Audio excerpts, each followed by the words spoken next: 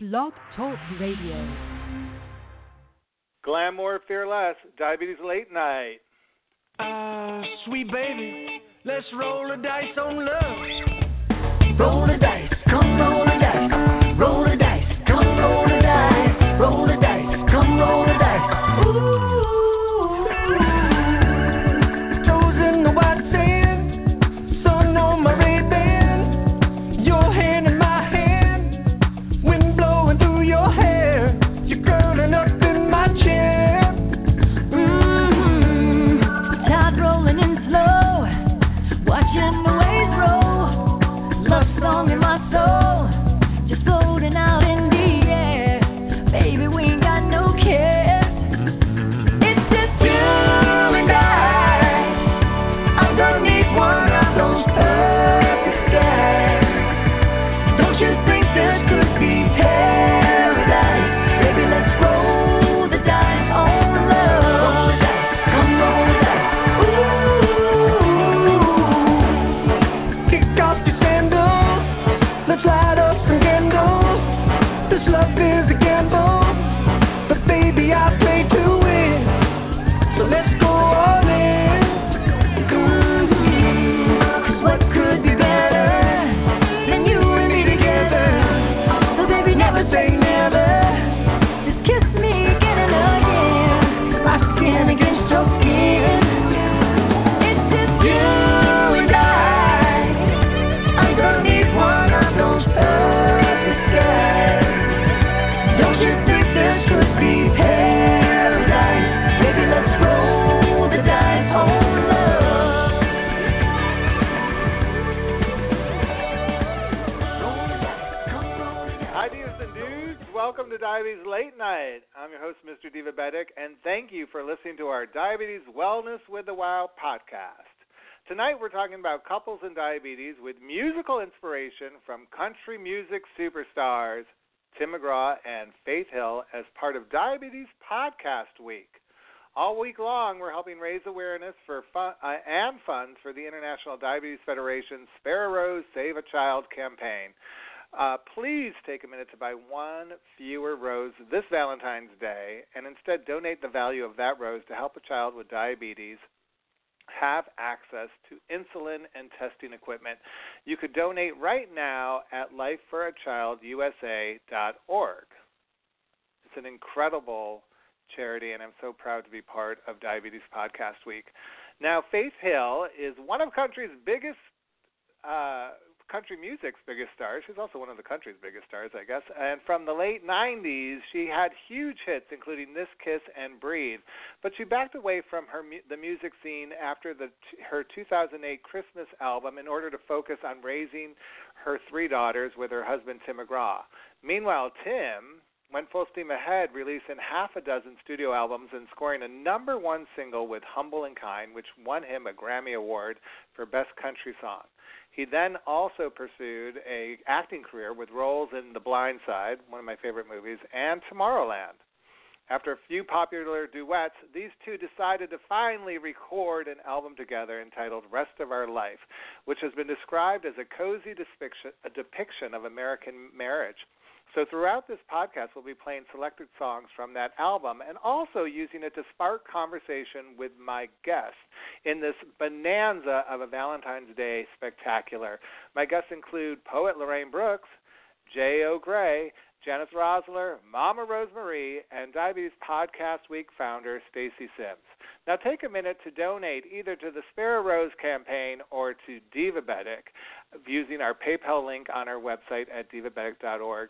Thank you in advance for your tax-deductible contributions. And please, once again, let's pass on the roses this year and instead save the life of a child through the lifeforachildusa.org website. Our next song, Tim McGraw paints a striking image of two lovers lost in the beauty of a countryside. Now that's a Valentine's Day image. Here is Country Lullaby, courtesy of Sony Music. Let's listen. There's just something about horses that can touch you deep down in your soul. Curl up and go. Makes you want to just throw off your cares and your troubles. troubles. Go somewhere no one's ever gone before. Well, you and me can do that tonight and let the beat of our hearts go flying underneath that Milky Way ceiling.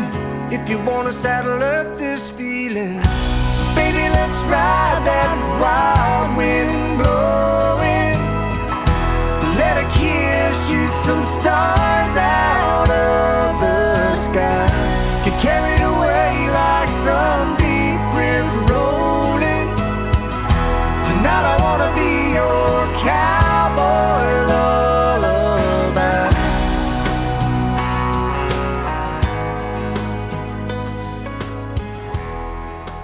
Welcome back to Diabetes Late Night. I'm your host, Mr. Diva Betic, and all night long we're playing The Rest of Our Life, Tim McGraw and Faith Hill's new duet album, courtesy of Sony Music.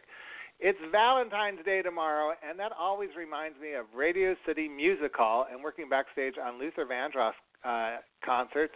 That was one of his annual traditions, was to perform at Radio City Music Hall on Valentine's Day. Now, if you're a Luther fan, why don't you join me for our inaugural Vandross Festival on Saturday, May 12th at the SVA Theater in New York City. We're celebrating Luther's musical legacy as well as raising awareness for diabetes. All year long, though, we're going to be focusing on mindfulness on this podcast and how it could help improve your diabetes management. Mindfulness is an attitude that could help you be more open and compassionate and self-aware. It involves a deliberate mindset shift from autopilot and negative judgy thoughts to allow you to be more present and connected to whatever is happening right now in your life. In the spirit of Cupid, I thought, why not focus a little bit on how mindfulness could affect your relationship? Seems pretty clear to me that the more mindful we are, the better chance we have of creating a healthy relationship with our partners. And guess what? Research is supporting me, probably for the very first time. According to the Journal of Human Sciences and Extension, higher levels of mindfulness can help have a happier, more satisfying relationship. One way you could use mindfulness to improve your relationship is to become more understanding of your spouse or partner's perspectives and the emotions they may feel, may be feeling. If we approach our partners with compassion rather than anger and desire to control them, the conversation flows in a more positive direction. Well, later on, I'll be talking to the amazing Janice Rosler, who's a certified diabetes educator and licensed marriage and family therapist, about different ways that diabetes can affect your relationship. Plus, our guest J.O. Gray is going to share her Valentine's story about how her husband, author of Walking with PD, Erica Gray's diabetes health transformation inspired her to lose considerable amount of weight, and how these two high school sweethearts reunited after several years apart, and now they're living their best diabetes lives. But straight ahead, poet Lorraine Brooks is going to check in with me about how we say I love you and how that could affect your diabetes care. Right now, though, the writers behind Little Big Town's Girl Crush, Laura McMenna and Liz Rose and Hillary Lindsay, provide Tim and Faith with the steamy The Bed We Made, courtesy of Sony Music. Let's listen to this song. Let's go make a mess of the bed we made this morning, like the room's been hit by a hurricane. Throw those pillows on the hardwood, tangle those sheets up real good. Let's go make a mess of the bed we made. Welcome back to Diabetes Late Night. I'm your host, Mr. Diva Betic. I actually met our musical inspirations.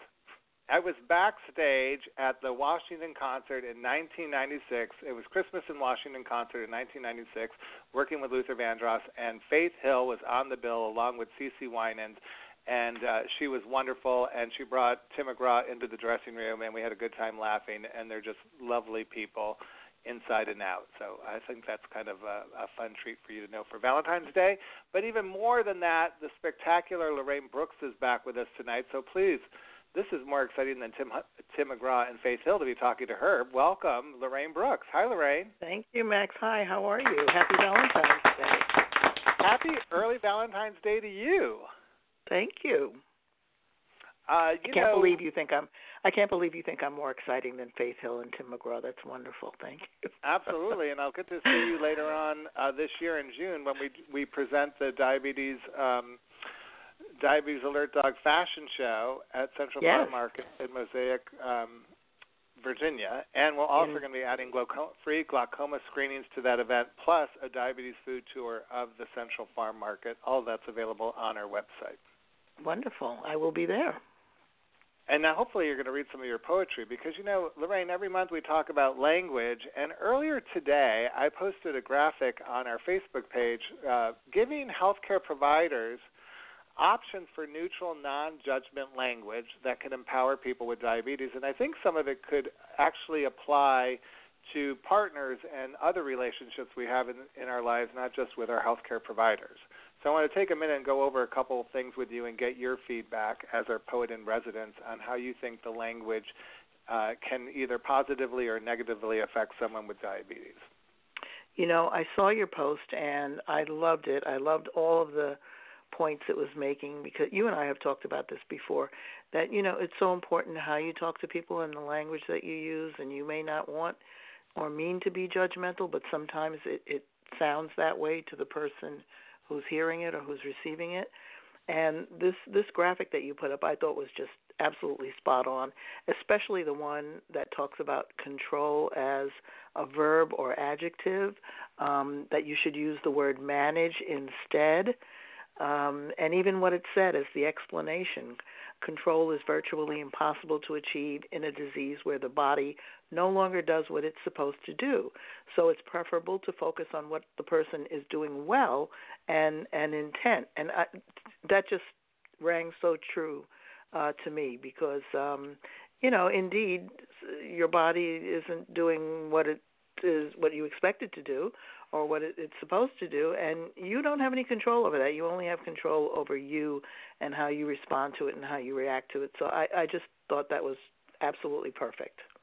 Do you feel like do you think sometimes you're saying that people with like yourself are thinking more about how can I control my diabetes, or do you feel like more people are using the word control to you? I'm just curious because I know a lot of times we've talked about our inner conversations and how they can affect our health as well. I think it's both. I think when people say control to you or say control to me, that I internalize that, and so if somebody tells me, well, your control is not good or you're out of control, I do kind of, it makes me uncomfortable. And I do agree that manage is a better word because it doesn't put the onus on you to control something that's out of your control. And I think for a long time, I'll just speak for myself, I've been dealing with diabetes for over 35 years now. And in the beginning, I used to feel very guilty because that was a word that was used quite often. You've got to control this.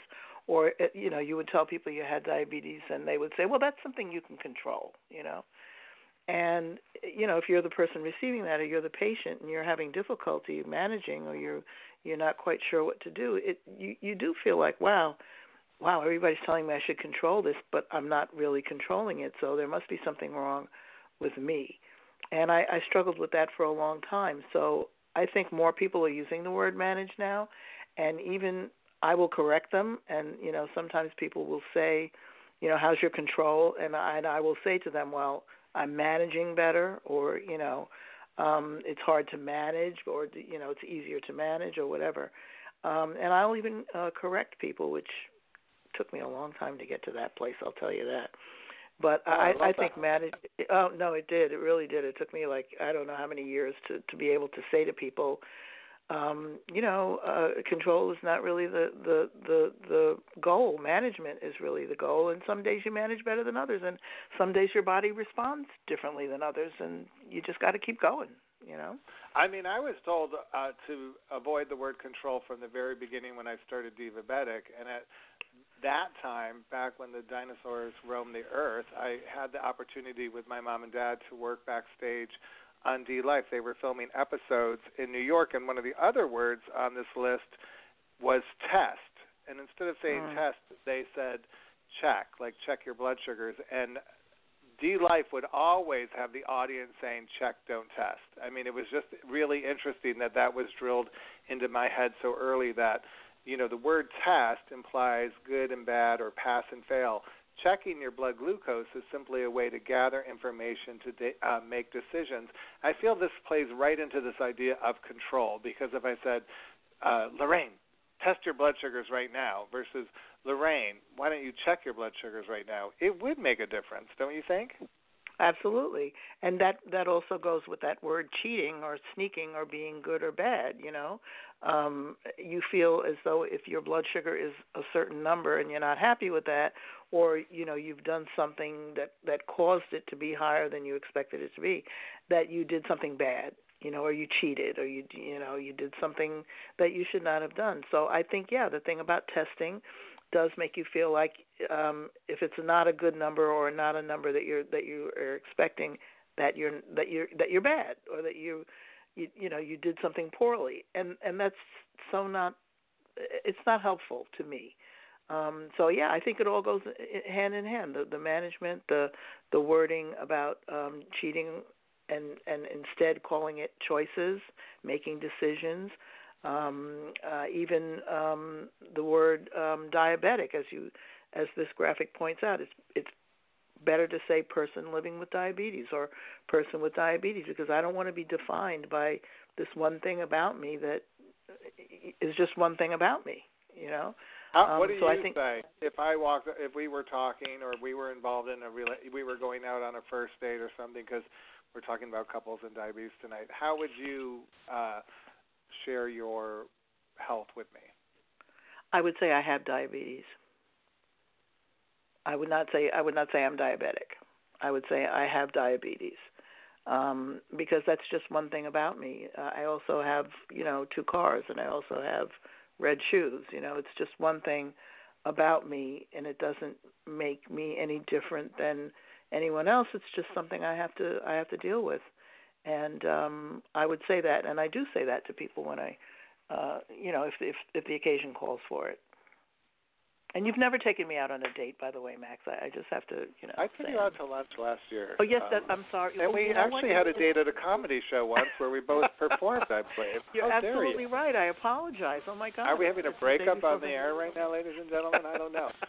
You know what? We could get back together if you read a poem to me. Okay. You got a deal. You've got a deal. You just happen to have one, too, I bet. I do, indeed. You asked me, you told me what you were going to be talking about on tonight's show, which is, how do you deal with your significant other, or does your significant other deal with you? And I wrote a poem that's called Live With Me, Love With Me. Sometimes I'm angry, sometimes I'm sad, sometimes I cry at the day that I've had. Often I'm happy, but sometimes I'm not. Sometimes I fear the disease that I've got. Sometimes I need to eat, sometimes I don't. Sometimes my meds will work, sometimes they won't. Sometimes my mood is good, happy and gay. Sometimes it's hard just to get through the day.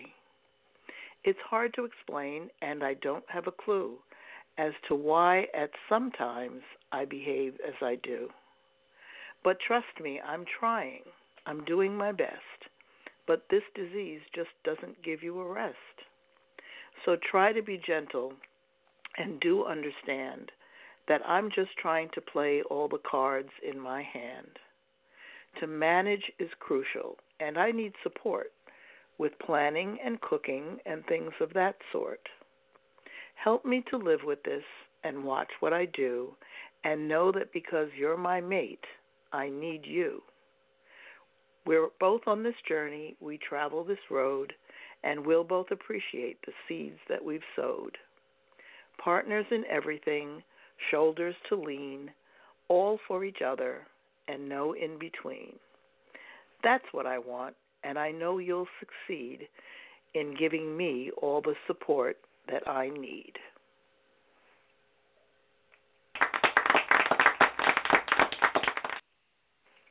I immediately texted you and said, wow, when I read it today. And I'm just curious, like, when you were working on this, did it bring up a lot of thoughts in your head about how your relationship affects your diabetes, or how your diabetes affects your relationship, or how the two work together? I'm very fortunate to have a wonderful partner who also has diabetes. And so I don't have a lot of explaining to do in that way.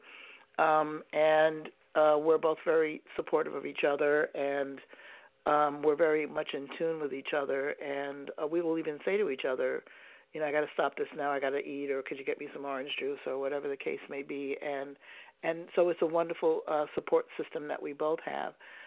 And yes, but I've not always been in that situation, or sometimes you're with people who don't understand.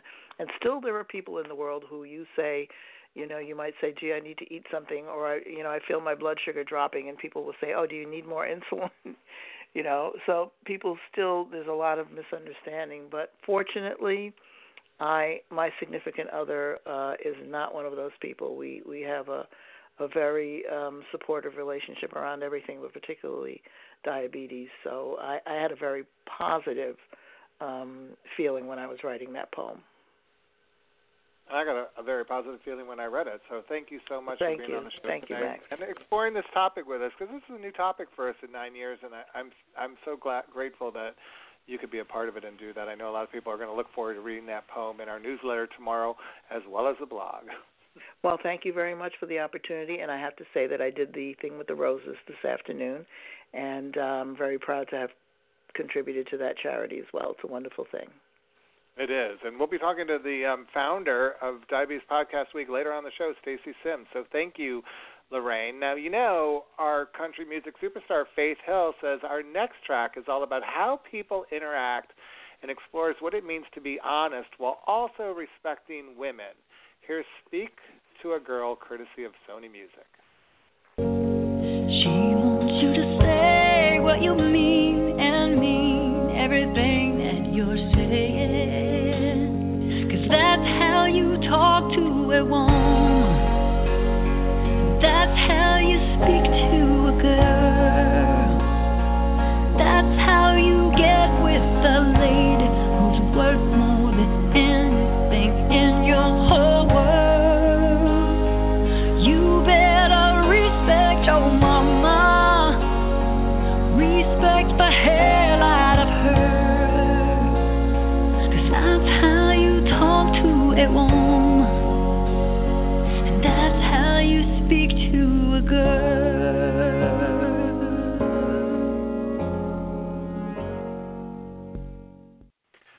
Welcome back to Diabetes Late Night. I'm your host, Mr. Divabetic, and that was the amazing Faith Hill. Tonight we're talking about couples and diabetes with inspiration from her new album, The Rest of Our Life, with her real-life husband, Tim McGraw.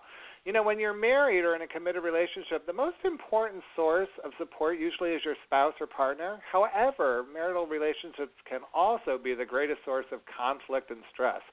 Joining me to talk more about this topic is the lovely Janice Rossler. Hello, dear Janice. Welcome back to the show. Thank you. Hi, Max. First, Max, I have to say that poem by Lorraine was just superb. Actually, it was just lovely. So I if she's listening, I enjoyed it so much. I'm so into language. I do a lot of what we call narrative therapy, which is all about language.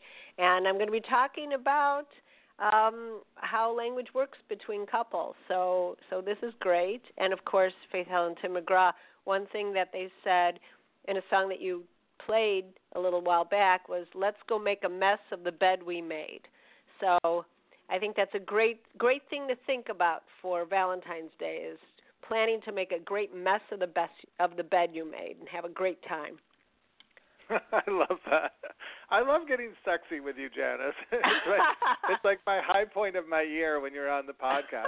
But, you know, the last song we just played, though, really triggered something in my head that I wanted to kick off this conversation with, and it just happened as it was going on. So I wanted to get your feedback on how we speak about diabetes to a man versus how we speak about diabetes to a woman, because I would think it's different. Not just, and I mean, we were talking earlier about from the healthcare perspective, but I mean just in couples in general. When the wife has diabetes or the husband has diabetes, do you think there's a difference in how the language changes, or what's your feeling on that? I really think people are individuals, and I think that it's important to ask your partner how they want you to talk about it, and really get to know their take on it. I would love to be able to categorize it as male and female, but I don't know if it falls in so simply. I think people are real individuals. And I know you spoke earlier about people who, whether or not to call someone a diabetic. And I know that's a no-no, and as far as being a healthcare professional, we really try to steer away from that. But I've talked to a lot of people who said, hey, I call myself a diabetic. I know what the controversy is. I know that a lot of people say I have diabetes, but I am choosing to call myself a diabetic because, hey, that's what I want to call myself. So I think we have to be sensitive to people's preferences and let them choose what they want to say, what they want to do, how they feel, and how they want us to talk about diabetes to them. No, I agree. I mean, we have the word divabetic, which I think is a sign of empowerment. It's about living full and open. And I'm having a coughing fit. I've been getting over. I didn't have the flu, everybody, but I did. I have this tickle, so I apologize, Janice. But I am excited to talk to you, so it's probably all coming up in my throat. I mean, in a relationship, I did want to ask you about this, about the language of how, just to kick this off, about how people open up about their diabetes. But the one question I've always had burning in my heart, even before that, was, why did you become a family therapist after being a registered dietitian and certified educator? My feeling is that it had something to do with just seeing the dynamic of how the family affects your diabetes health. Exactly. What happened, I can tell you the exact story. I'd been a registered dietitian and certified diabetes educator for, 25 plus years. And I'd gradually done a lot more speaking and writing about how diabetes affected couples and affected family dynamics, because there just wasn't a lot out there. There was some, but not a lot. And I felt that it was time for me to go back to school and get a master's degree in marriage and family therapist for the specific reason of enhancing what I was doing in the diabetes world. And what happened is that I fell in love with doing that type of therapy, which is very, very different than the type of interaction I would have in an exam room as a certified diabetes educator. It's totally different. I love doing it. Where I did my internship, they loved me, they hired me, and now I do it, and it's totally separate. I don't see people for diabetes. Some have diabetes who I see, but my main thing is therapy to help them live the best lives they can and accomplish their goals. And now that's really kind of entered in the work I do with diabetes. As a matter of fact, last year I published a book called Approaches to Behavior. I was the co-author of this book for healthcare professionals to help them manage the emotions that their patients may have during a regular session. So that's one thing that healthcare providers don't learn. What do you do when you give your patient some information and the patient begins to cry? They don't know what to do. So this book said what to do when your patient cries, gets angry, gets scared, how you can help work with them using different tools that I have gained from being a therapist. And also, what do you do with your own emotions? What do you do when a patient comes to you and you're the healthcare provider and you get upset, you get hurt, you get sad? How can you move forward and bring your best self when your emotions are in the room also? So it's a book specifically for healthcare providers. So I guess the two, everything merged together. No, I love it. All right, so let's just get into this conversation. I mean, you're fascinating. I hope people go see to your website, dearjanice.com, afterwards and see all the books you've published, including Sex and Diabetes. But in this conversation, I want to start first about some of the do's and don'ts for engaging your spouse in diabetes care. So let's just pretend that Carol and Bob have been married for over 10 years. Bob goes to the doctor and finds out he's now living with diabetes. What are some of the things Carol should or should not do to get involved in his care in a healthy way? Well, Carol, I assume, I hope, if their relationship's healthy, is going to want to help him. What she should do is ask what he needs. Just like I said before, ask how your partner wants you to speak about diabetes. Ask what your partner needs. Don't assume, because people who have any type of issue that they're dealing with may want to do certain things themselves, may want others to help them, may feel that help makes them feel incompetent, or they're not ready for help, or they want to try it themselves and see if they can do it. So don't just assume that Carol should not just assume that Bob wants her to run and get his blood glucose, meter. That would, maybe he wants to remember it himself. Or she may say, well, I'm going to remind him when it's time to take it. Maybe he doesn't want her to remind him because that feels like he's being nagged. Or maybe he does. Maybe he wants her to remind him to check his blood because that's a real help for him. So what I would tell Carol is, don't assume what you think he needs. Ask and have that conversation. It offers a lot of respect when you do, and then you can really provide the help that he needs and wants. Okay, well, I remember when I used to do Diabetic Makeover Your Diabetes, I believe we were in the Crystal Ballroom in Dallas, like 2008. Someone on this who's listening will probably write in and tell me the correct information. But, however, there was a couple in the makeover, and we had a maze of education stations, and the woman was walking around to all the education stations, and her husband was sitting in one of the chairs off to the side. And my assumption was that she had diabetes, and when I went to talk to her, she said, no, my husband does, but I'm the one getting all the information. Wow. I'm curious to know, on that scenario, is she in the I mean, this is something obviously a couple has to work out, right? But there are a lot of people in a relationship, a traditional marriage, who do feel like they take on ownership of their spouse's diabetes. Again, it all starts with a conversation. It is really important to learn about diabetes when you're the partner, because your partner, your spouse, is living with something that is now in your relationship. So it's good to know all about it. The fact that you saw that gentleman sitting and she was running around getting information, they may have agreed to that.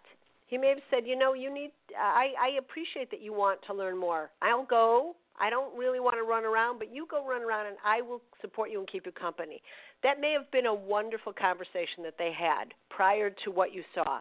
On the other hand, it could also be a negative where she said, I'm dragging you here. You need to learn more, and if you're not getting off that seat, well, I'm going to get it and shove it down your throat. That conversation also could have happened, and then you have an unhealthy helping.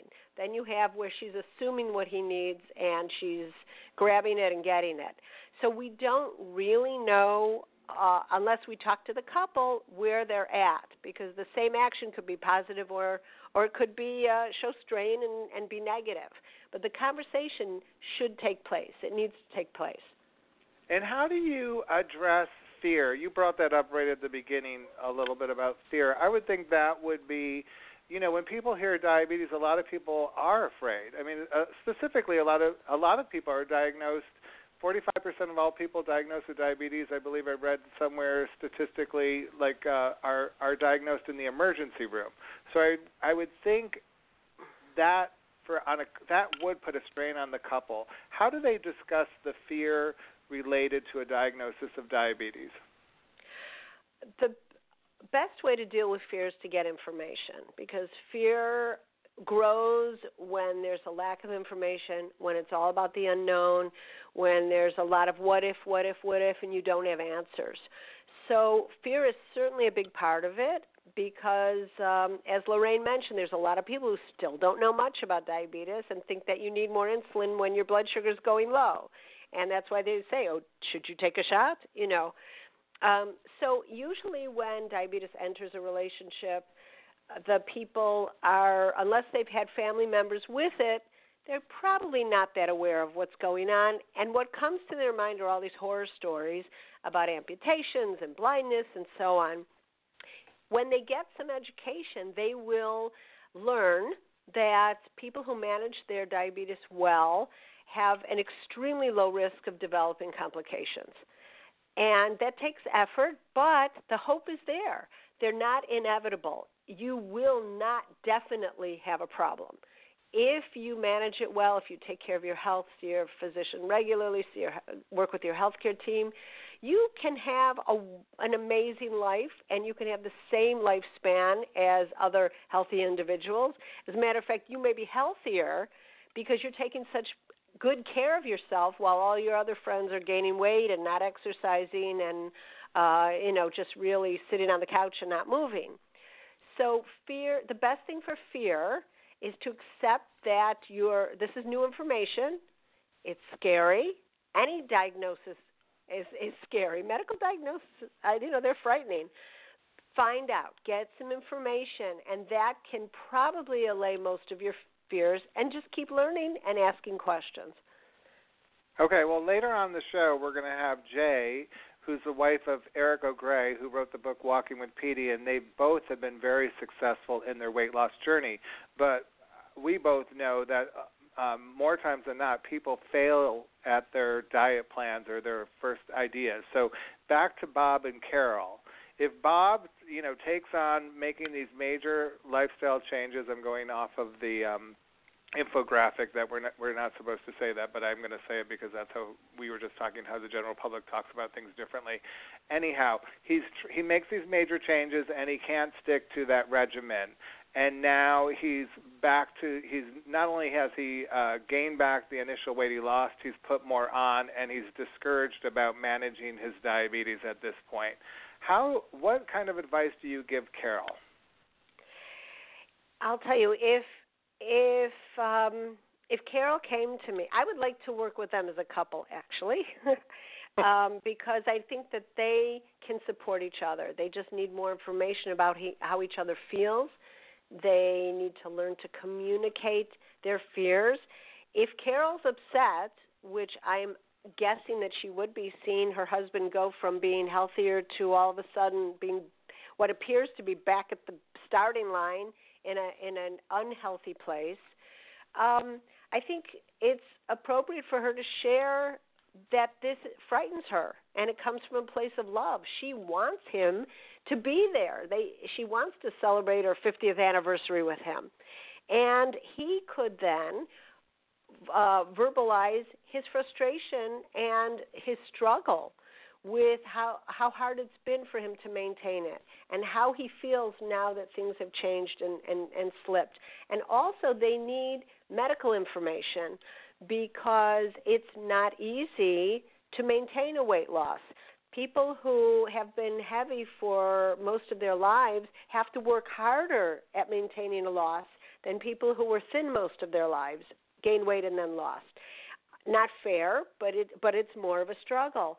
So I think it's a lot of communication, a lot of kind of digging beyond that and reconnecting as a couple and trying to help them work together as a team for them both to stay healthy. Certainly, I'm assuming if Carol is, being a human being, she's got her own health concerns that she would love support with. So it is frustrating, but it's not the end of everything. It's really interesting. There used to be a thing with alcoholism. If you start drinking again, they used to term you fell off the wagon. And now we know that it isn't a matter of falling off and getting back where you were. If Bob says, I would like to start again and grab my health and go for it, he has just become even stronger than he was before. It's not just a matter of getting back on the wagon and starting where you were and starting over. He gained a lot of information going through that entire process, and now he is better for it. And now the next time around, he can do it differently because he's gained insight. He may be more committed. So he may have grown a tremendous amount through the whole process. So that's what we want to tap into is what are his strengths, not what are his failures. What strength brought him back to start wanting to try again? That's what we want to look I love that. That goes straight to the heart. I hope people who heard that write that down because I think that was so important what you just said. I think it could help a lot of our listeners. I want to end this interview, Janice, talking about hypoglycemia and stretching this beyond the relationship of just a traditional marriage to incorporate brothers, sisters, parents, and children.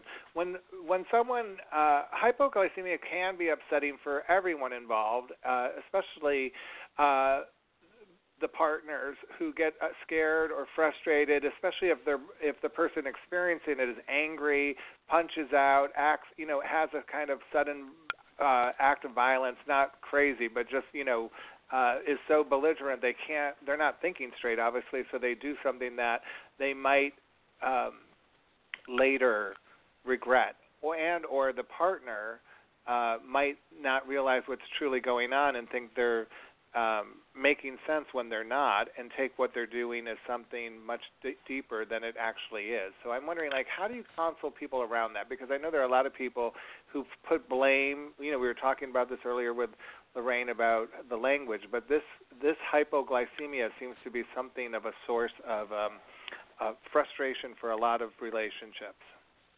Well, I would suggest that couples take the notion of hypoglycemia and remove it from themselves. Hypoglycemia is not Bob. It's not another person. It is a problem that enters into that person's moment, into that person's life, and prompts him or her to behave in ways that they would not normally want to. So Bob is not a bad guy because his blood glucose drops way low and he starts, punching his fist through a wall. Hypoglycemia is prompting him to behave in that way. So what I recommend to couples is take hypoglycemia and give it a name. Give it a name. Call it George. Call it, Harry. Call it Red. Call it Blue. Call it Susan. And when it starts coming, you say, listen, we need to, when things are fine, we need to create a plan about what to do to keep, Blackie away. If you're naming it Blackie or Red or Green, I don't know what name we'll give it, Fuzzy. Okay, so we'll call hypoglycemia Fuzzy. We don't want Fuzzy to enter the room. We don't want Fuzzy to enter our lives, but you can't always help if Fuzzy comes by. I know when Fuzzy comes by and your blood glucose is dropping, you may behave in a way that you don't want to. You may yell at me. You may start to act funny. Let's make a plan before Fuzzy gets out of control. Well, let's make a plan so we give our best shot at keeping Fuzzy away. When you name hypoglycemia, you put it outside of you. Bob is still a great guy. It's just when Fuzzy enters his world, he isn't himself. So when you separate it from the person, you see the person's a wonderful person, a terrific person, a healthy person, strong, has a lot of interests. You adore him, but Fuzzy makes him act in ways that are not okay. So when you separate it from the person, you can look at it and tackle it together as a medical concern and talk about having snacks handy, talk about when you should warn, should you say, hey, you're looking, I get a sense you're slowing down, you're starting to slur your words, maybe you should check your blood sugar, and here's some juice on hand, I'm ready for you. Make a plan what to do if if Fuzzy starts to enter the situation. And that way you work together against Fuzzy. And that way you don't blame each other. You just work at it as an issue you have to live with. Great advice, Janice Rosler. Check out Janice's site, dearjanice.com. You got so much great information, several wonderful books that I've handed out throughout the years at Divabetic. I'm going to have to post all about Don't Let Diabetes Kill Romance, that podcast where we talked about the intimate side of relationships with you on previous years, and we'll have to have you back again this year to talk more about this. What a great conversation. Thank you, Janice. Oh, thanks, Max. Happy Valentine's Day to you and all of your listeners. And I do have to get off now, but I am going to go immediately to your site and contribute some roses. Spare a rose, save a child. We're going to have Stacey Simmons coming up in a little while. But first, before that, last month we met Eric O'Grey, the author of Walking with Petey. Tonight we're going to meet his better half. But first, there's another song from Faith Hill and Tim McGraw. This one's called Telluride, which is one of the more lively tracks off the album. And guess what? It's probably the most engaging showcase of how these two voices blend together seamlessly. These two are married in real life, but they also perform together on the Soul to Soul tour all year long. Faith Hill and Tim McGraw. Here it is from courtesy of Sony Music. It don't matter as long as we're together. It all feels like home. Don't matter. No, it don't matter as long as we're together. It all feels like home. Feels like home. Feels like home.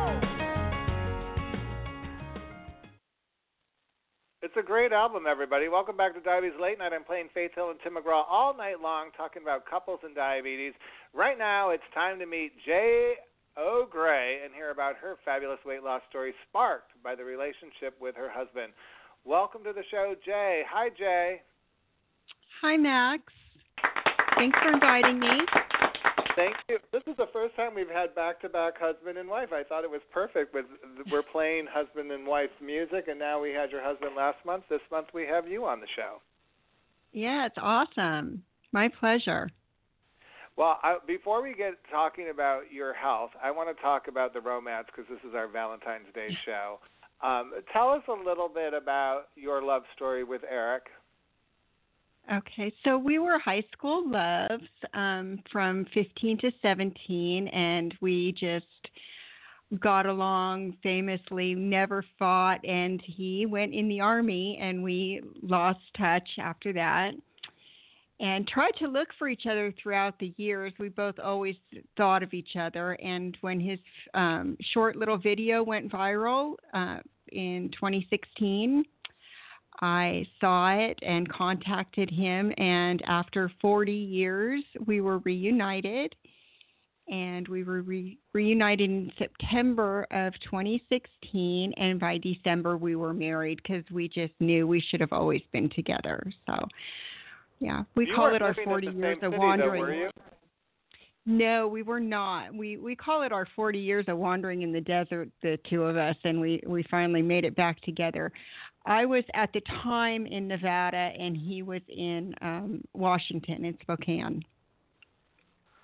And I'm just curious, like, how did that initial conversation go? You've mentioned on the podcast that Eric did on his website that you guys never fought in your high school relationship. So, I mean, it didn't end badly in high school, did it? Was it just kind of you grew apart? No, absolutely not. No, he actually wrote me like a Dear Jill letter from Germany when he was in the Army. And you know, we were young, so he needed to go do his thing, and I understood. But as soon as we got back together, we just knew. Now, this had to be interesting, though, because when you saw that viral video you're talking about, it kind of tells a story about how Petey, a shelter dog, kind of helped transform Eric's life. Before he adopted that dog, he was like 150 pounds overweight, living with type 2 diabetes, and had, because of the dog, began an exercise program and ended up becoming a vegetarian, changing his whole lifestyle, and running marathons after being inactive for so many years. What was going on with your health when you met him at that moment? So, right, when we contacted each other, I had actually just been to the doctor a few months before, and I was diagnosed. She said I was just above borderline diabetic. And I would get dizzy a lot at work. I'd tell coworkers, please check on me in a little while because, I just am feeling off today. I always had a really hard time going to sleep at night saying, please, God, just give me one more day, because I never, ever felt really good. I was 197 pounds at the time when I got back with Eric, and I told him flat out, I sent him a picture and said, you need a trophy wife because you're out there, you know, doing all this fantastic stuff. And he promised me, just come live with me and I'll get you back down to your high school weight and you'll feel fantastic. And boy, was he right. And so how did he do that? Let's talk a little bit about that. So when I got back together with him, I walked Jake for half an hour twice a day, and we lead a vegan, plant-based lifestyle. And so with the food and the exercise of walking Jake, I took off all the weight. Right. And you said on Megyn Kelly how you've lost over 70 pounds, and when it came to the exercise component of this transformation, it was virtually walking the dog 30 minutes a day. That was the main. That's correct. Okay, yeah, so it was like 80 pounds. You were quite a cook. So you were catering your daughter's wedding, I believe, and you were also at that point when you first met him, you had been eating a lot of meat. So I'm just starting a relationship with my high school sweetheart again, and making this lifestyle change seems a little complicated to me. I just want to know how quickly you were able to adjust this kind of new lifestyle, because we met Eric last month. He's so gung-ho and so enthusiastic. I'm just curious how that whole dynamic worked. Well, he is enthusiastic and gung-ho, and that's what makes it so easy. I did both of my daughter-in-law's weddings, and I thought I could cook, but I used a lot of butter and cream and dairy and meat and, you know, prime ribs for dinners and things like that. But the truth of it is I started feeling so good. How could I ever possibly go back to that other lifestyle when I feel so good now? My energy level, just everything. I can't even describe how good I feel. He says it's like being on the best drip drug, you know, and that truly, I feel so good now. There's no way I would go back to that lifestyle. And anything that I totally feel like having, I figure out how to make it, you know, plant-based. So I know I love have no that. problem you with like that. Cheese and bacon. So I know a lot of people out there are listening to this and rolling their eyes. So Jay, what would you say about how would you eat bacon? What would you do as an alternative to bacon today?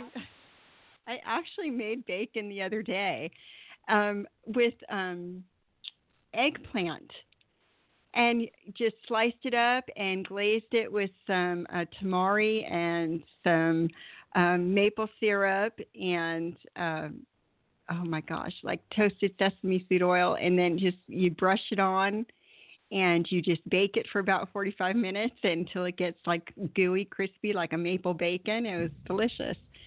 Yeah, so, you know, I wanted tuna, so I figured out how to make tuna. I wanted Thousand Island dressing. I figured out how to make that. So I just kind of Google it and play around in the kitchen and am figuring things out. I made the best meatloaf the other night. I didn't think I'd ever have a meatloaf again, but it was really just awesome. And what goes in your meatloaf when you're not eating meat?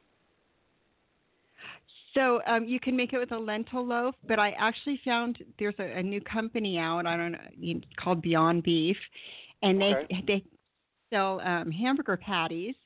It's made with pea protein and things like that. And I took a bunch of the patties and then added what I would normally add in a regular meatloaf, shredded carrots and breadcrumbs and flax eggs, and molded it all together and put it in the oven. And I swear you wouldn't know it wasn't real meat.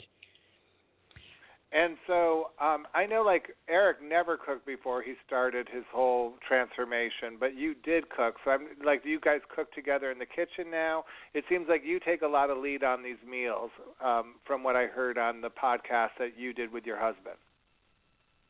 I do most of the cooking now, yes. We moved into this lovely house now, and he does cook, you know, maybe every other week. I'll say, you know, why don't you do something? Because I'm still learning. I truly felt like a new housewife.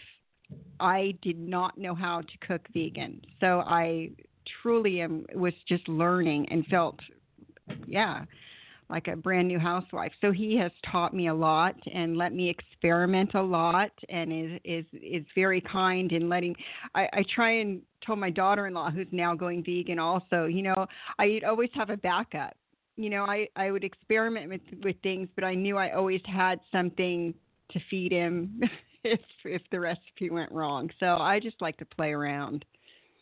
No, I love this. So I just want to go back and reiterate. Back in 2015, before you met Eric, reunited with Eric, you were having your A1C was at a pre-diabetes rate, your cholesterol was not good, and you went to see your when you went to that doctor. And then after being with Eric for 2 years, you went back to the doctor recently, right?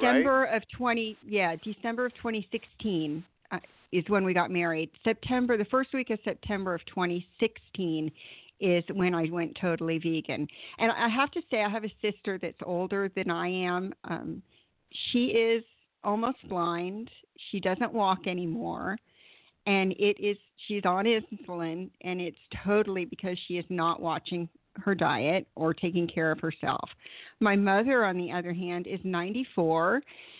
She has also been diabetic for years and years and years, but she controls hers or manages hers, however you want to say it, through eating and exercise. She's 94, and 2 years ago we walked across the San Francisco Golden Gate Bridge together. So she walks constantly and watches what she eats. So I am a true believer that, what we eat does matter, and exercise, of course, is very important, but just walking, nothing. I don't run like Eric does. No way. I know, and he has been an incredible supporter of yours and super encouraging. I'm just curious, what you would say to someone like your sister who might have tried to do some things and failed, who really has a hard time thinking about ever giving up meat or dairy, and when they hear this, they're just they want to make a change in their life, they just are so hesitant. What would you say to encourage someone out there? Well, my daughter-in-law and my son, I am really helping them now.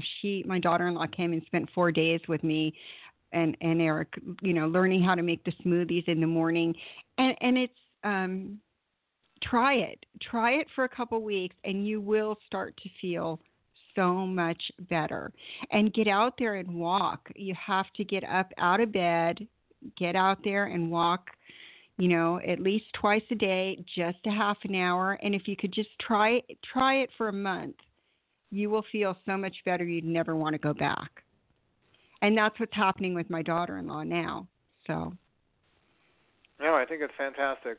All right, let's talk a little bit about your husband, the celebrity, because he got what is it like to have a husband who had Bill Clinton endorse him on Twitter, and what was it like to go on Megyn Kelly? Isn't that crazy? Yeah, right now he's out with a film crew from England. He's doing a public service announcement. So yesterday and today I had all these cameramen in the house, and it's been crazy. But we're very, very grateful, and we're very, very humble, and we can't get over it, and we just are grateful that we're helping people every day. It just makes me cry that every day he gets so many people saying thank you, thank you, thank you. You had got me up out of bed to walk, or I went plant-based and I feel so much better, or a lot of it is the adopting the shelter dogs and saving animals, and I'm just so proud of what he has accomplished and what he's done. And were you an animal lover before you reunited with Eric? I always had a dog. Oh, you did? Okay. Yeah, so that wasn't big jump, because Petey, who died, there's now Jake is a new dog in your lives. I was just wondering what that was like, if you were an animal lover or not, because it seems like he's such a big part of your lives. Oh, Jake is definitely a big part of our lives. Yes, and I am an animal lover. Yes, he follows me all around the house because he knows I'm the treat giver. So yeah, Yeah, we All get right, along well, I real know good. Eric posted a before and after shot. So in closing, tell us again where you started, how much weight you lost, and everyone always wants to know about the dress size because it is kind of phenomenal from what I heard. So tell us a little bit about your success one more time, Jay, before as we wrap this up. So I was 197 in September of 2016, and then I believe it was about May. I'm 115 now, and it took me about 7-8 months. And I went from about an 18-20 dress size down to a 0 or a 2, usually a 2. So. And your cholesterol and amazing. A1C, all those results my before that, you went back to your doctor with Eric recently, and what did you find out? And he was just amazing. The doctor says he is looking into going vegan because we are just so healthy. He cannot believe it. We had to go for Eric's work for a yearly physical, and he just can't get over how healthy we are. Our hearts, our cholesterol, our A1Cs, everything. And I go to bed dreaming happy thoughts of what's next instead of, God, please give me one more day. It's just absolutely incredible. I think so too, but what I think is so incredible is like you make people realize that it is possible, and I think that gives people hope, and I just admire that so much in both of you. And we should tell everyone again, excuse me, the name of the book is The Dog Who Saved My Life, Walking with Beatty. It's Eric O'Grey. And you guys have a website as well. And do both of you do emails now, Jay? I mean, I'm sure you have your legion of fans as well. I'm one of them. So how do we find out more about you? Thank you. I do have an email. It's 123 JAYE123 @gmail.com. He is the computer guy and everything. But anybody that wants to write and ask me a question, I have no problem with that at all. He's the celebrity. And you'll share that weight. Will you send me that bacon with eggplant recipe? I think people would love to see that. Sure. All right. Well, I hope you like country music because Tim McGraw sings bluegrass-like lyrics with arena-ready contemporary rock productions on her next song, The Devil Calling Me Back, courtesy of Sony Music. No rest for the wicked, no peace till kingdom come. She a woman on a mission, and I march to the beat of her drum. She calls in the dark like a whistle in the train yard, and I fall apart. I just can't help myself when I hear the devil calling me back. I hear the devil calling me back home. I hear the devil calling me back. I hear the devil calling me back home, and it sounds like, and it sounds like, and it sounds like, and it sounds like. Welcome back to Diabetes Late Night. I'm your host, Mr. Diabetic, and tonight, along with Tim McGraw and Faith Hill, I am raising awareness for the Spare Rose Save a Child charity, all part of Diabetes Podcast Week. Thanks to one amazing woman who's our guest tonight on the show. Please welcome Stacy Sims. Hi, Stacy. Hey, thanks for having me on. Thank you for joining us last minute. You are Patricia Addy Gentle, who everyone loves on this show, had laryngitis, but so she couldn't do it, and you agreed to come on. And I'm really excited because this Diabetes Podcast Week is getting bigger and bigger and bigger, and you wanted this year to kind of bridge the different podcasts together. So it's great to have you be a guest on our show tonight. Thank you. Yeah, I really appreciate you asking. Thanks for having me on. And yeah, it's the third year for Diabetes Podcast Week. You've been there from the start. Thank you so much. I love it. Well, this was your brainchild, and I've been doing a little research in the short time I had to get ready for tonight. It all kind of popped into your head from a magazine article where it listed a lot of different diabetes podcasts. Talk a little bit about where the idea came from in Diabetes Mind. Sure. I started my podcast in the summer of 2015, and I knew there were other podcasts out there. And, when I was doing my research, I found yours. I found a couple of other podcasts. But Diabetes Mind covered what they called a resurgence of diabetes podcasts, and there were many more than I thought. And I was reading the article, and I wanted to do something charitable with my show, and I thought, well, why not get everybody together? Because I'm sure you know, I mean, it's difficult sometimes to explain to people even still what a podcast is. I get people all the time. I'll go to a diabetes conference and someone will say, oh, I want to watch your podcast, but I'm not sure how to pick it up, you know, or something like that. And you just have to explain, no, look, here's your phone. Here's how you do it. So I wanted to raise awareness for the podcasts, which I think make a huge difference in our community. And I also wanted to tie that to a charity. And by doing it in February, right around Valentine's Day, it very naturally tied in with the Spare a Rose campaign, which helps people in underdeveloped countries get better access to insulin for their children. I mean, you know, we talk a lot about price and access in this country, and it is a problem. But, you know, when you're talking about areas where they have to walk miles and miles to see a doctor who may or may not have insulin, they don't have their own meters, you know, that kind of thing. It's a completely different story, and it doesn't take much to help. Right, we're talking about basics here. We are talking about very basics. You know, it's amazing to me. I think it's such a. I just applaud you because I think it's such an amazing concept, and I think it's a wonderful charity, and I hope everyone listening takes a minute to go to Spare Rose Save a Child. I'll save the website again in a minute to donate. I know I posted it on my social media, and I'm sure it's on yours at diabetes-connections.com.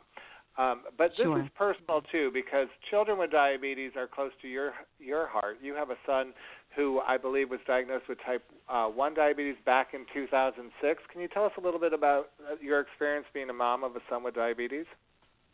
Sure. It's crazy. He was diagnosed right before he turned 2. And I was a radio show host at the time. I hosted a morning news show here in Charlotte, North Carolina. And we had no idea really what type 1 meant. He was so tiny. He really couldn't articulate things well. So we just knew he was sick. And luckily, my pediatrician said, bring him in. It's classic type 1 diabetes signs, but we'll rule it out. He's too little. And, of course, they wound up ruling it in, and our lives completely changed.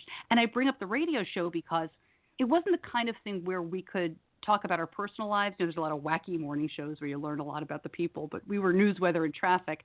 But my listeners wanted to know more about diabetes. So I started a blog. And that became a way for me to communicate with my listeners and kind of educate them and share in our journey. And as my son got older, it became more for me to have an outlet to, you know, work through a lot of the stress and difficulty that comes with, okay, I have a preschooler. Now we've learned this. Okay, well, now I have a kindergartner who's going to be more independent. You know, how do I deal with that? And now my son is 13 years old and he's in 7th grade.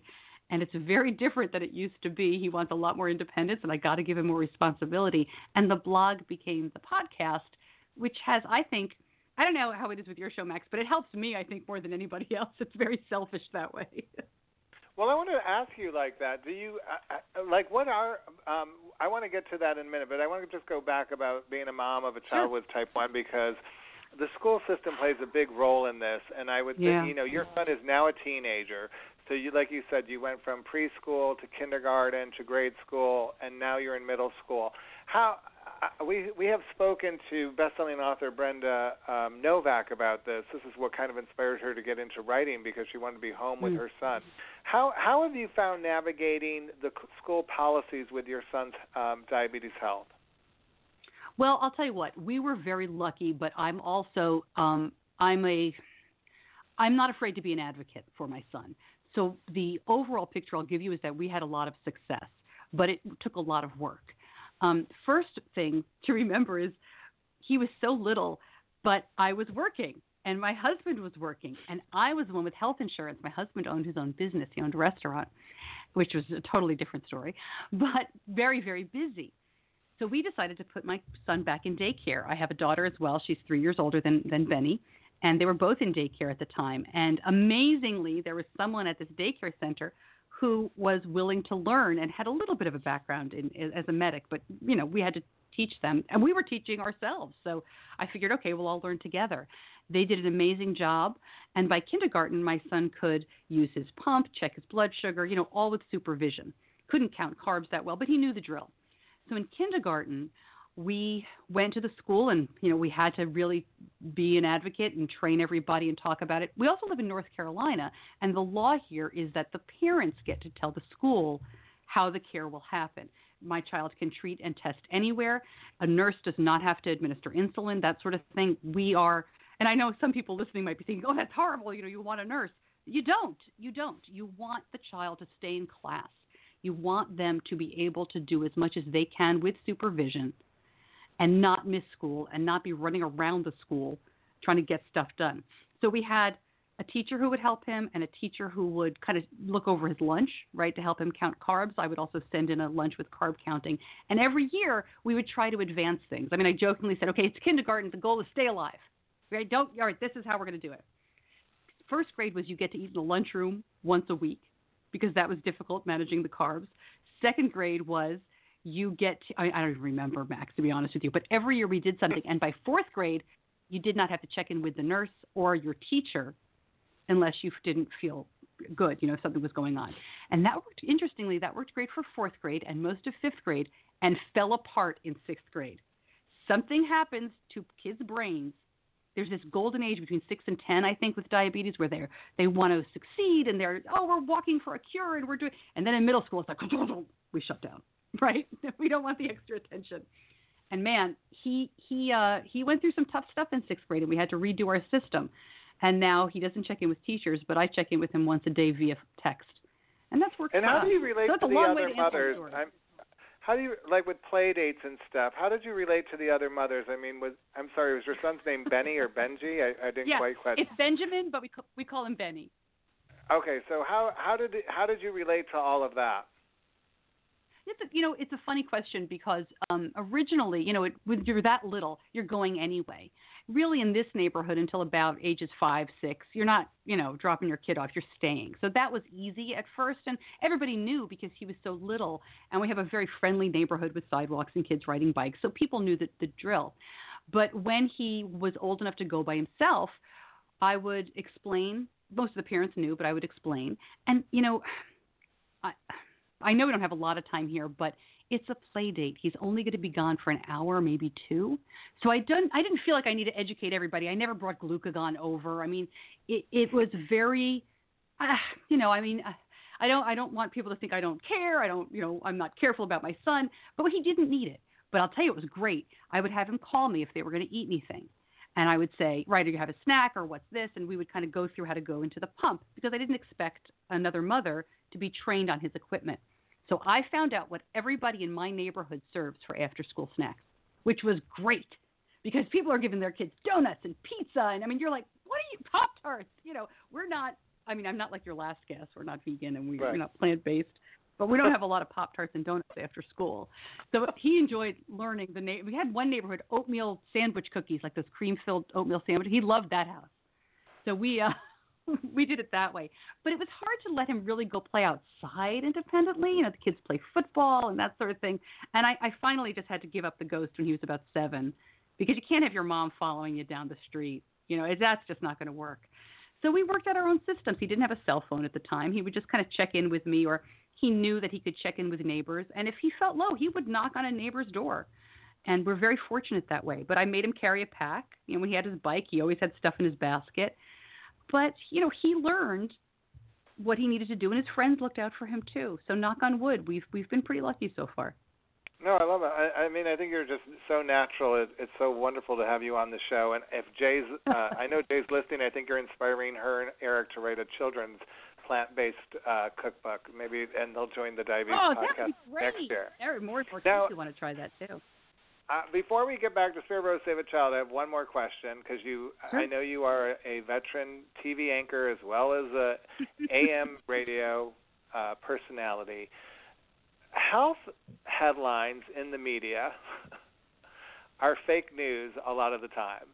I'm just curious, what advice do you give people listening who, follow these kind of headlines? And I heard a couple interviews with you talking about just how things have changed over the course of your own career with the advent of opinionated news. And I think we talk a lot about it from a political standpoint. We don't really focus on what it's doing with the health issues and the health headlines. And I'm curious to get your thoughts on that.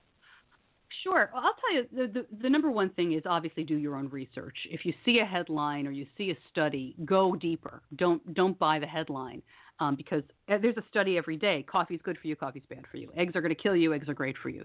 Go and do a little deeper dive into what that study's all about. But I truly think the biggest thing that has changed since I started in radio and TV, and I started my first job was in 1993. And I was in TV for 10 years and radio, more than that. And back in the olden days... Can we just say it was in upstate New York? Because I'm from upstate New York. So you started up in upstate New York? My first job was in Utica. Thank and you. That's where I met my husband. Yeah, and then I moved to Syracuse. And it was I went to Syracuse University. Me too. We're going to have to connect offline to find out when and where. That's great. But what's really changed is it was not legal before, I want to say 1998, it might be a different year. It was not legal to advertise medication on television or anywhere. So, all those ads for medications you see and all that money spent on advertising and marketing, that was not around.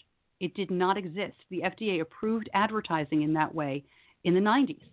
And I think that almost more than anything else has changed so much of how we react to health news, what we look for, what we're asking our doctors about. The jury's out. Is it good? Is it bad? Because maybe there's more awareness of conditions and medication for it.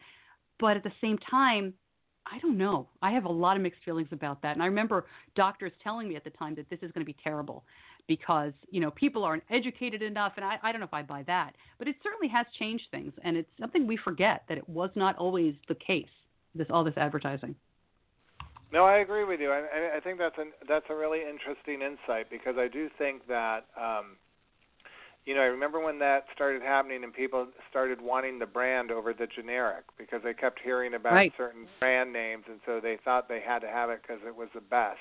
And then I also think that people have done more research because we've all become much more familiar with the side effects, and we want to go and check out what the side effects are. And, I think that whole thing kind of also is why we have a Dr. Oz, because so many people today are interested in it from an entertainment standpoint as well. So it is kind of fascinating how it keeps changing. But I just think, what you just said about navigating and doing the research is so important, especially in this diabetes community where there's so much chaos and contradictory information on all sides of the equation. And I think, that's the only way you could really navigate it. And I would think going back to your own experience of being a mother of a child with diabetes, that chaos could really wreck you when you're trying to really save a child. I could tell you stories. I'm very fortunate. I've always had a kind of an optimistic, glass half full attitude in my life. And I think that served me very well when we got this diagnosis. But it has been, I use a lot of humor to deal with it. I hope I've given him a lot of humor to deal with it. But, it is, as you know, it is not easy. And he has a lot of challenges. Just from dealing with type 1, he does very well. It hasn't stopped him from doing anything. He's at a theater class tonight. He's big into acting now, and he takes golf lessons in the fall. He played football for the first time. He's been in sports forever. He goes to regular sleepaway camp as well as diabetes camp. But it definitely slows you down. And it definitely changes your life. And to say otherwise, is ridiculous. So every once in a while we step back and pat ourselves on the back a little bit. But day to day, I just kind of am glad that we've been able to make diabetes part of our routine.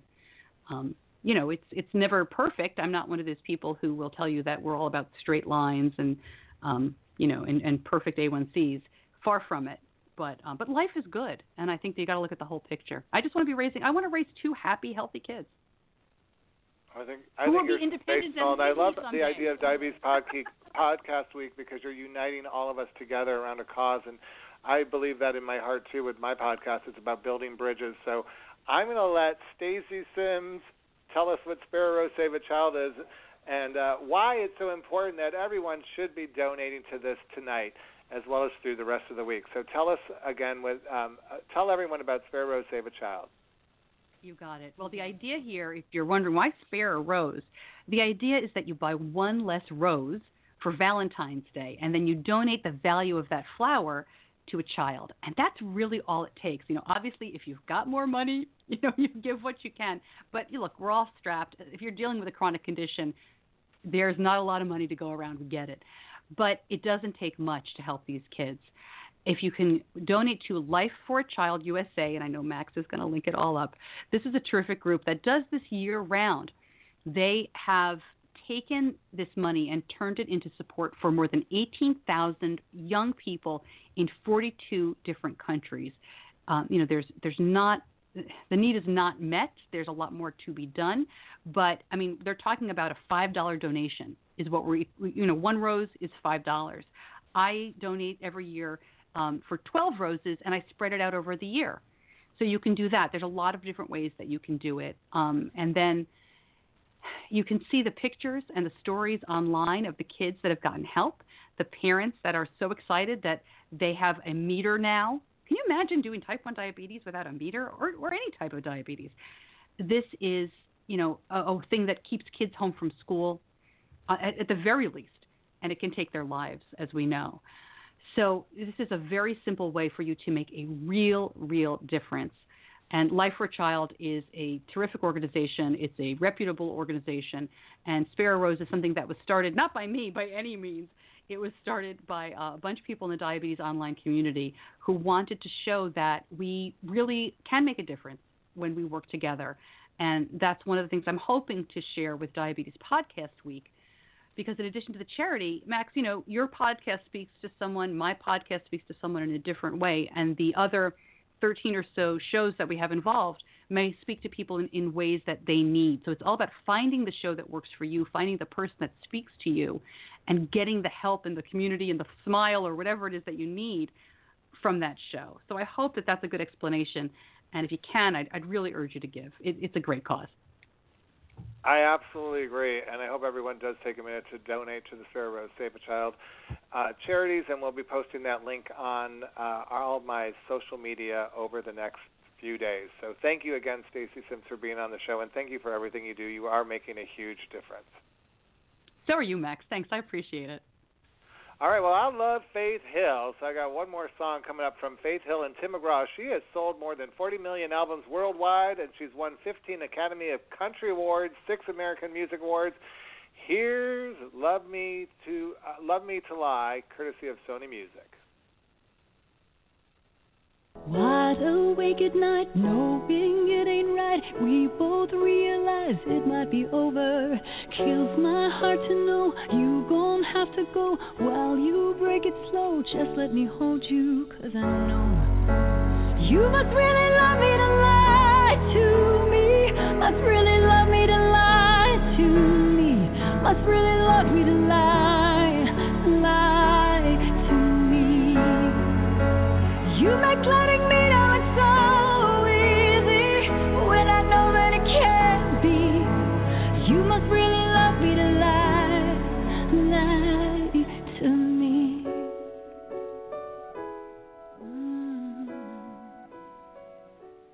Welcome back to Diabetes Late Night. I'm your host, Mr. Diabetic. It's time to welcome back my favorite guest, my last guest of the evening.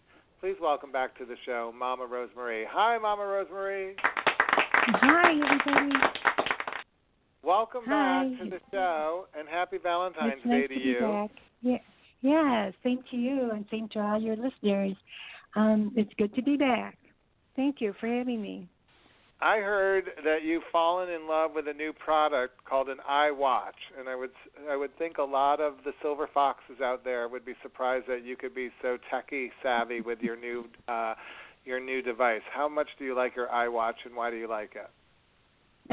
Oh, I love it. Well, I could go anywhere and still be in touch with everybody, which I'm not like on the phone all the time, so that's a different story. I just know that if I need somebody, I have this watch, and I could contact them immediately. So it's good for me. Right now, it's very important for me to have something where I could reach people if I need to, and that's why I love it. And you also gets you up and moving, right? Doesn't it tell you when to get up and moving? It sure does. It tells me when to stand up. You've been sitting too long. Stand up. So I get a kick out of that too. And today I was playing bridge and showing off my iWatch to everybody and calling it my Dick Tracy watch because I could talk into it. And they all got a kick out of it. I think the store is bombarded by my bridge partners. They all loved it. Yeah, I mean, it sounds like a great device. I'm so glad you like it, and it is a great way for family members to stay in touch with each other. So, in honor of Valentine's Day, Mom, we were just talking to Stacy Sims about Spare a Rose. What's your tip this month? Well, we are encouraging everyone to buy one less rose on Valentine's Day, and instead supporting that Spare a Rose, Save a Child cause. I loved her idea of donating enough that would be one rose every month. That really sounds like a good idea, to send in whatever you would buy for a dozen of roses tomorrow and just put in that donation and make it the one rose every month. So that's great. But I also like to tell a few people how they could help with if they get a bouquet of roses for Valentine's Day. They could easily make a smaller bouquet if they want to, because of the one rose, or they could just have a nice big bouquet. And what you would do is prepare a clean vase that suits the size of your rose bouquet while holding your roses under running tap water or distilled standing water. Cut 1 inch off the bottom of each stem. And please remember, roses are very thirsty. Make sure your vase never runs low, or if they are in a foam oasis with a nice arrangement, make sure the foam is always dripping wet, nice and moist. Keep it nice and moist. So with this tip, I'd like to say Happy Valentine's Day to all your listeners. All right. Thanks, Mom, for being on the show. We love having you back. You're welcome. I enjoy being back. Thank you. What's your favorite number from 1 to 50? Me, Mama Rosemary? Yeah. My favorite number is 7. Okay, hold on to 7 for a minute. It's time for our monthly Instant Winner Health Quiz. In the spirit of Go Red, we posted this question. Sudden cardiac means that the heart is A, stop beating, B, the heart beats dangerously slow, C, has a cycle beating and stopping, or D, skips beats. When the question was sudden cardiac arrest means that the heart has, the answer is suddenly stop beating. It's referred to as sudden cardiac arrest. Sudden cardiac arrest stops the blood from flowing to vital organs, including the brain. You picked the number 7, Mom, which means our instant winner for tonight is Michelle Eisner. Michelle, if you're listening, which we hope you are, for helping us raise awareness tonight, you're going to receive a new Naturals gift basket filled with diabetic, safe, low-glycemic, tooth-friendly sweeteners, as well as Dr. Greenfield's diabetic foot and hand body lotions, which are specifically designed for people with diabetes with sensitive and delicate skin. Now, I want to take a minute to remind all our listeners to tune into us next month when we'll be coming to you live again on Tuesday, March 13th. Plus, we've got our annual tribute podcast to Luther happening on March 20th. You can get all that information and more at our Divabetic e-newsletter and visit our Divabetic Facebook page for daily inspiration and check out all my videos on Mr. YouTube's channel. We're going to close the show with another Tim McGraw and Faith Hill song. But first, I want to remind you that everyone has an entourage, and I'm so glad to be part of yours. Let's get happy and healthy together. Here's The Rest of Our Life by Tim McGraw and Faith Hill, courtesy of Sony Music. Have a good night, everybody. Sitting with you in a dark room, warmed by a fireplace. You know there's just something about you, you brighten my day.